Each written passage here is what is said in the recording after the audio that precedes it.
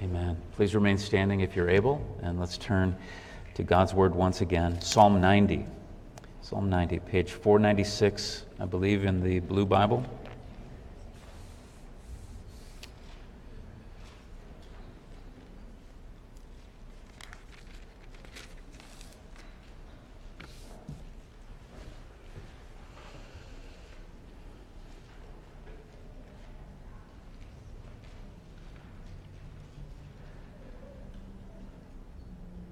Let's hear God's Word. Lord, you have been our dwelling place in all generations.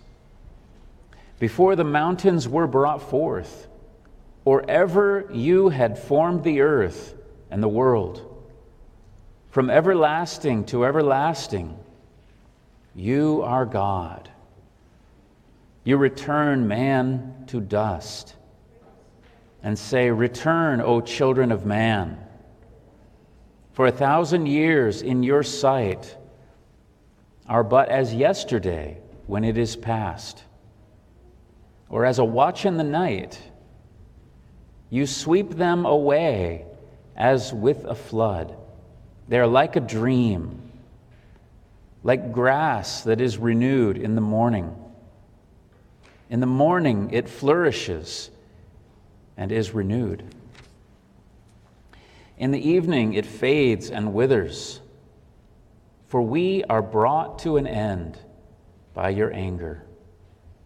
By your wrath we are dismayed. You have set our iniquities before you, our secret sins in the light of your presence. For all our days pass away under your wrath. We bring our years to an end like a sigh. The years of our life are 70, or even by reason of strength 80. Yet their span is but toil and trouble. They are soon gone, and we fly away. Who considers the power of your anger and your wrath according to the fear of you? So teach us to number our days, that we may get a heart of wisdom. Return, O Lord. How long? Have pity on your servants. Satisfy us in the morning with your steadfast love, that we may rejoice and be glad all our days. Make us glad for as many days as you have afflicted us, and for as many years as we have seen evil. Let your work be shown to your servants, and your glorious power to their children. Let the favor of the Lord our God be upon us, and establish the work of our hands upon us. Yes, establish the work of our hands. Amen. Here ends the reading of God's holy word. You may be seated.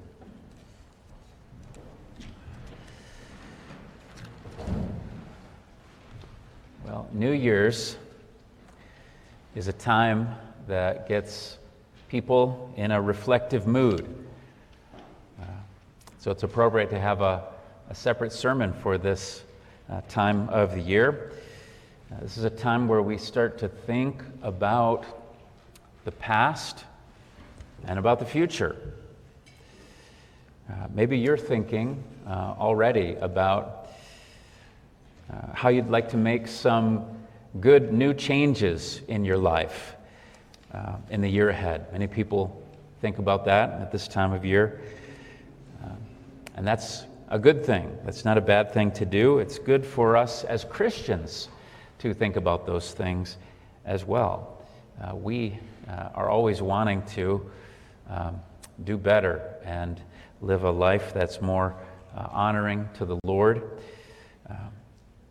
We also want to reflect on the past as well as the future.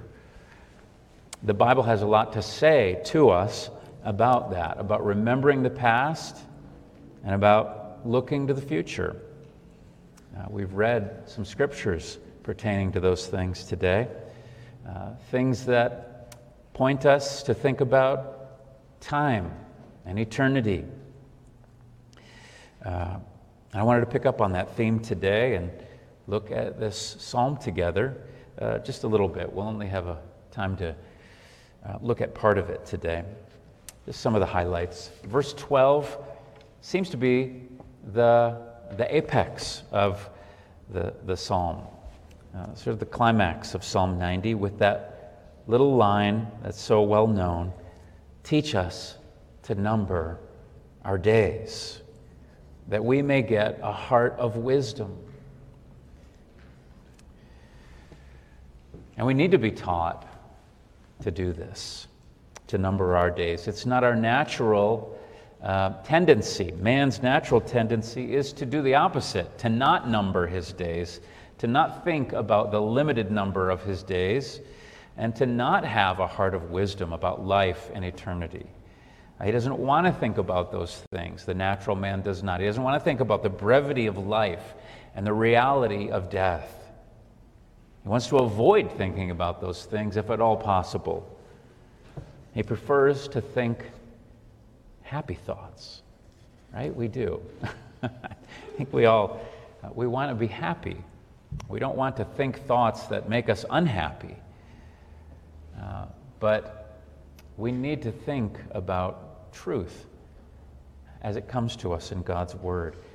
To just think about the things we want to think about is a little bit like a child who only wants to eat the things that taste good.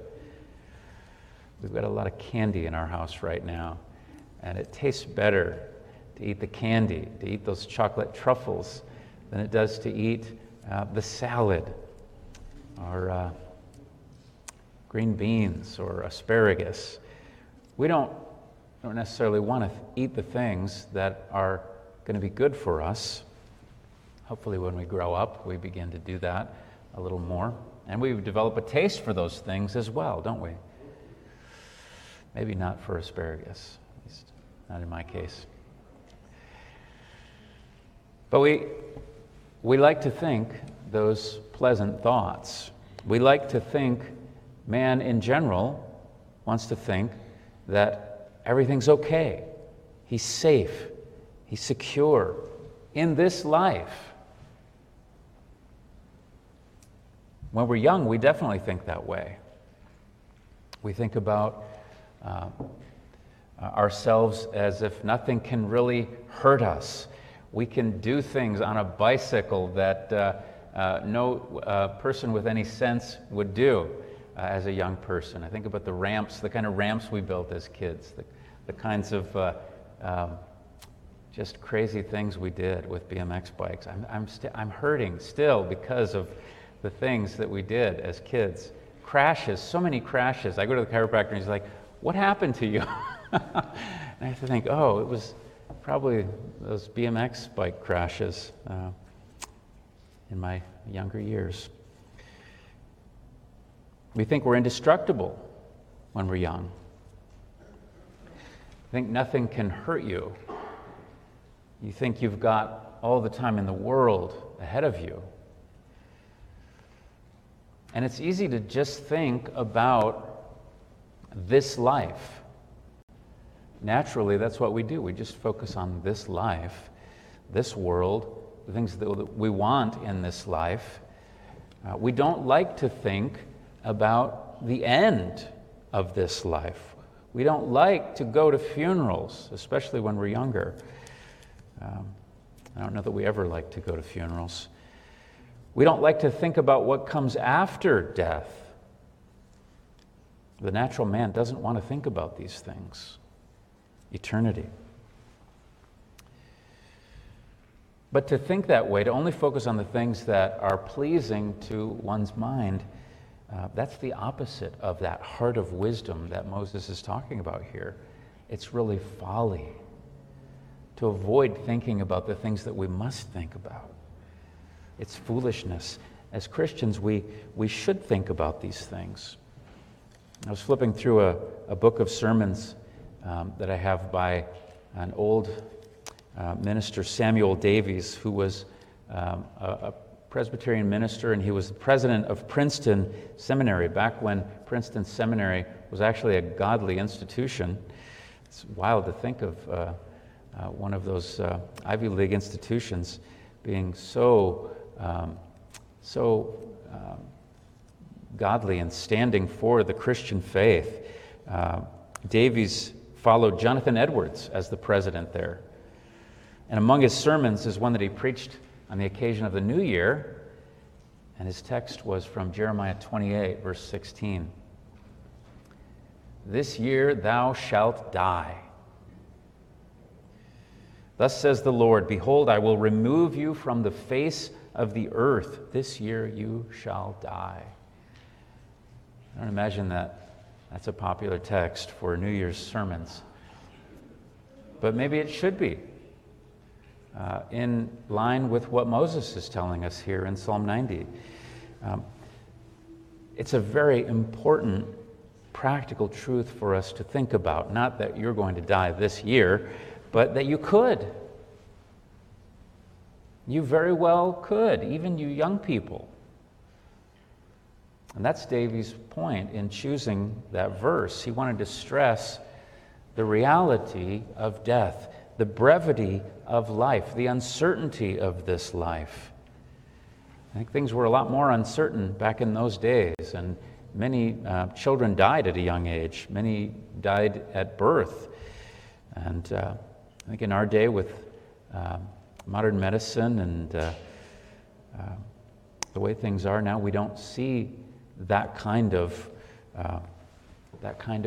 sober-mindedness in people about death and the need to live in light of eternity, because it's coming for us all.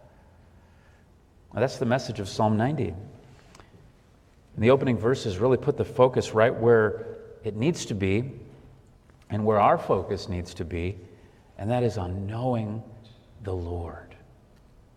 Knowing the Lord as our Savior. That's how we really get a heart of wisdom to live this life as we ought to, and to be prepared for the next life, for eternity. Psalm 90 was written by Moses during the 40 years of wandering in the wilderness for the Israelites. That was a time of great trial for Israel, as you recall. 40 years of suffering, 40 years of God's judgment. They were wandering outside the promised land when they could have been in the promised land, enjoying that inheritance, enjoying what God had promised to give them. But they refused to believe that God could bring them into that land and defeat their enemies and to protect them. And because of their unbelief, God judged them with this temporal judgment. And that whole generation wandered about in the wilderness for those 40 years. And that was a long time for them to think about it, to think about their actions, to think about their sin. That whole generation. None of them made it into the promised land. Think about all those funerals over 40 years. All those people who could have been enjoying the land of milk and honey. But instead they died shut out of those blessings. And it would be their children who went in to that inheritance. So that's the setting when Psalm 90 was written. It was a sad time. It was a time to reflect on what it means to be wise. The people had not acted wisely, and so now they were forced to live with the consequences for all that time, for all those years, for 4 decades. But even as they were living with those consequences and enduring those sufferings, Moses wanted them to grow in wisdom as God's people. He wanted them to think rightly. He wanted them to live wisely and teach their families and their children to do so. And God wants that for his people in every age. He wants us to live in light of eternity. And he wants us, above all, to live for him. And that's what he points us to right away in the opening verses. He writes, Lord, you have been our dwelling place in all generations. Before the mountains were brought forth, or ever you had formed the earth and the world, from everlasting to everlasting, you are God. Right up front, he puts the focus where it needs to be. He puts our thoughts where they need to be. Wisdom doesn't start with thinking about yourself and your wants and your needs. That's how the natural man, the unregenerate man, the spiritually dead man thinks. He's only thinking about himself. He's very self-centered. But wisdom from God begins with a focus on God. It's a mind and a life centered on God. And learning to live in light of who he is and what he's done for us and our relationship with him. That's wisdom. And this psalm helps us with that. It focuses our attention. Of course, it focuses on several of God's attributes. The first is his eternity. That's highlighted here. God is eternal. He is without beginning, without end. And that's glorious to think about. But Moses doesn't spend a lot of time here doing a great big systematic theology study of this attribute of God. No, he speaks, I think, in a very practical way, in a very personal way, in a way that's very relevant to us as God's people. He says, Lord, you have been our dwelling place in all generations. Our dwelling place. Think about that. What is a dwelling place? Well, it's your home. A dwelling place is a home. And your home is a very special place, isn't it? It's a good place. It's a place that no doubt you enjoy. You enjoy being there. It's a place where you live and you feel safe and hopefully you feel comfortable. And Martha Stewart doesn't live there and have everything so perfectly that you can't be comfortable there. You can relax in your home. You have peace. You can enjoy it. Not that it has to be a pig pen or anything, but it's peaceful. It's a comfortable place. It's your refuge. Your home is the place where you can kick your shoes off and have a real level of comfort. You go home, you take your outside shoes off, maybe put some more comfortable clothes on, and after a long, hard day of whatever you're doing out and about, it feels so good to come home, where you can rest, where you can have peace. And Moses takes that idea of the home, our dwelling place, and he says, God is your real home. God is your dwelling place. And part of having a heart of wisdom is learning this. We need to realize that this world is not our home. Even our physical homes are not our real home. Our lives here on earth, our material possessions, the things that we have, the things that we want to have, that's not where true abundant life is found. That's not what it consists of. The eternal God is our home. And he's our refuge, and he's our shelter. We live with Him in His presence. And with Him living in us, we're His temple. He dwells within us. His wonderful Spirit dwells in us and unites us to Him. And we're only safe if we have that saving relationship with Him. We dwell in Him. We sought refuge in His Son. And this life is so fragile. And we see so many people dying now just without warning. We hear about people just falling over and dying instantly without any warning at all, even young people dying like that. Life can just change so suddenly like that and end so quickly.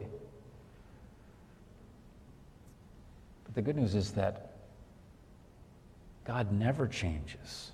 This God who is our dwelling place, He never ends.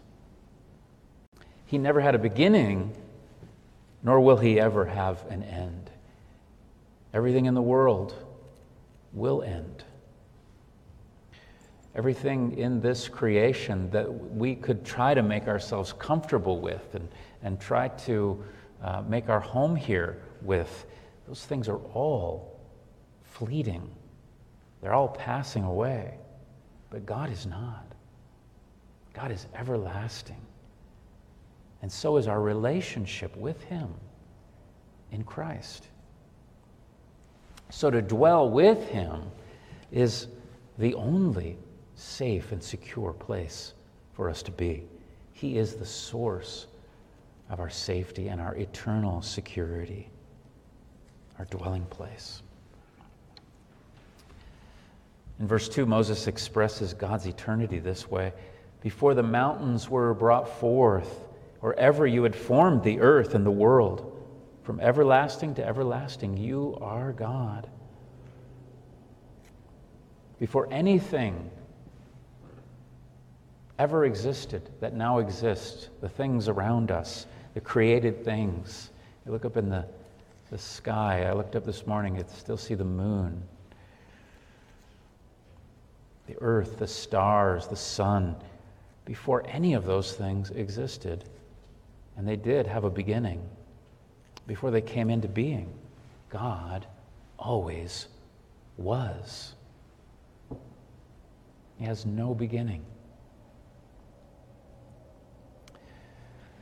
Carl Sagan, that famous line, he said, "The cosmos is all that is or was or ever will be." He was so wrong. You know, he knows better now. He's gone to eternity. God is all that ever was. And then He made everything else that is. And He made us. And He made us to be His people. His people who know Him and dwell with Him and depend upon Him and love Him. That's the life of wisdom that He made us for. And the wonder of it all is this: even though man is fallen and we've run far away from God, and man is dying and decaying and wasting away, still God wants us. And He invites us to come home, to come back home to Him, to have Him as our home. He wants us with Him. He wants us to be at home with Him. Isn't that good? Isn't that good news? That is His heart toward us. We're like the grass that withers and the flower that fades. Our lives are literally withering away. We're getting old. Our eyesight's growing dim. Body's falling apart. We'll die before we know it. Time goes so quickly. It's crazy. And people try to make the best of this bad situation. They try to remedy this and the angst that it brings them by just trying to make the best of it, trying to put on makeup, trying to get on a new diet, get medicine, get a gym membership. All kinds of things that we do, and these are good things. But Moses reminds us that man's real problem is not physical things like that. It's not how we look. It's not how we feel. It's that we've been away from home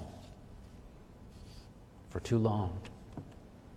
We've been away from our true home. That's the situation with men and women in the world. All prodigal sons and daughters who've run from home. We've been away from our real home, our real dwelling place, who is our eternal God. So many things are uncertain in life, but some things are certain. And this much is certain. This life is crumbling away for all of us. And it will end. And it will end in judgment and eternal punishment for everyone who refuses to come home to the Lord. But this is also certain, just as certain. God has a wonderful, loving, welcome home for us and for everyone who will return to Him through His Son, through faith in Jesus Christ. This God's arms are wide open for the worst of sinners who are willing to turn and return to Him through faith in Jesus. And that's what He's saying through the gospel. Return to me. Come home. Come to your real home where you belong, where you're wanted, where you're loved. And His Son has opened that way for us to come home to Him. In fact, He is the way. Jesus is the way home to our Father in heaven. And when we take refuge in Him by faith, trusting in Jesus Christ, He comes to make His home in us. He comes to dwell within us by His Spirit. Isn't that wonderful? That's the teaching of Scripture. He makes His home in us, in our hearts. And with Him in us and us dwelling with Him and with the Father through the Holy Spirit in that reconciliation, we have real safety. We have eternal security and peace. And God will never cast us out of His presence. So I have no idea what the next year is going to hold for me or for you. But if you trust in the Lord Jesus Christ, you can know that everything will be okay. It really will be. God will always hold you safe and securely in His omnipotent hand, and He will never let you go. And that's all that really matters. So many things change in this life, but He never changes. And His steadfast love for His people never changes, never ends. Let's pray together. Father, we thank You for this beautiful image that You give us of Yourself. You are our home. We praise You for making Yourself known to us so kindly, so graciously in Your Word. We're so prone to think that You are appalled by us, that you don't love us because we know that we're so sinful. And yet, over and over in your word, you show us these wonderful truths about yourself and your kindness and your graciousness and your great, great love for us. And that is what we need above all else. We need you, Lord. Don't let us be distracted by the things of this world, even the good things, the many blessings that we have from your hand, because you are the greatest blessing of all. And we have everything if only we have you. We thank you so much for welcoming us home to your loving presence forever through your Son. And it's in his name we pray. Amen.